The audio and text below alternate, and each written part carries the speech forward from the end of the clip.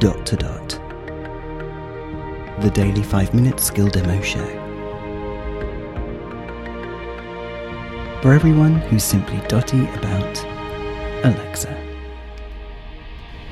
Hey guys, Robin here.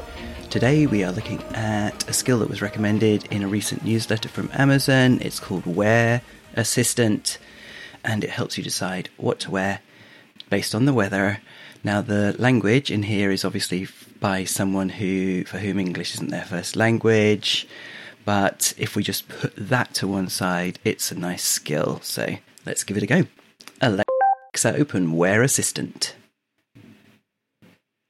Let's see how dressed today. If you consent to use address information from the Alexa app, your location can be retrieved automatically. Where do you live? Warwick.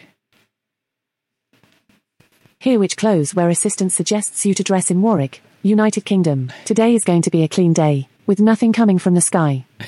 The temperature will be between 20 and 25 Celsius degrees. Short sleeve shirts are perfect for today. Oh, that's what I've got on. If you feel the cold, also a light cardigan can be useful for the day. Mm-hmm. Anyway, the temperature will decrease for more of 10 degrees during the early morning and the evening.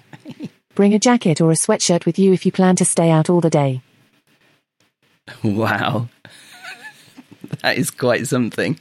Obviously, their English is infinitely better than my whatever their language is. Substitute that in there because all of my foreign languages are really poor. So, yeah,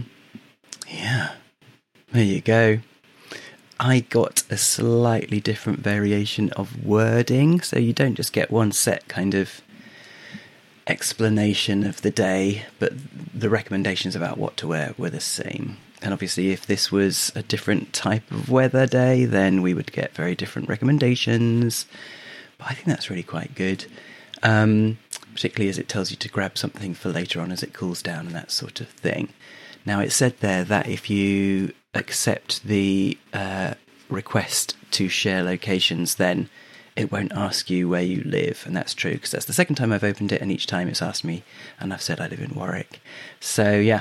It would have also sent a notification to the activity page on the A-Lady app, I guess, for you to allow location sharing. So that's that one. And the other one is just to remind people that you can toggle on and off severe weather alerts, which at the moment would probably be drought. So let's give that a go. Alexa, turn on severe weather alerts. Okay, I'll notify you when there is a weather alert for Warwick. To turn this off, ask me to cancel severe weather alerts. Now, I could do that, and in fact I did it a minute ago so that I could then toggle them back on again for you to hear that, but I'm not going to. I'm going to leave them on. But yeah, you could say cancel severe weather alerts, and that would turn them off. Not sure why you'd want to, though. Cool. Enjoy whatever the weather is where you are.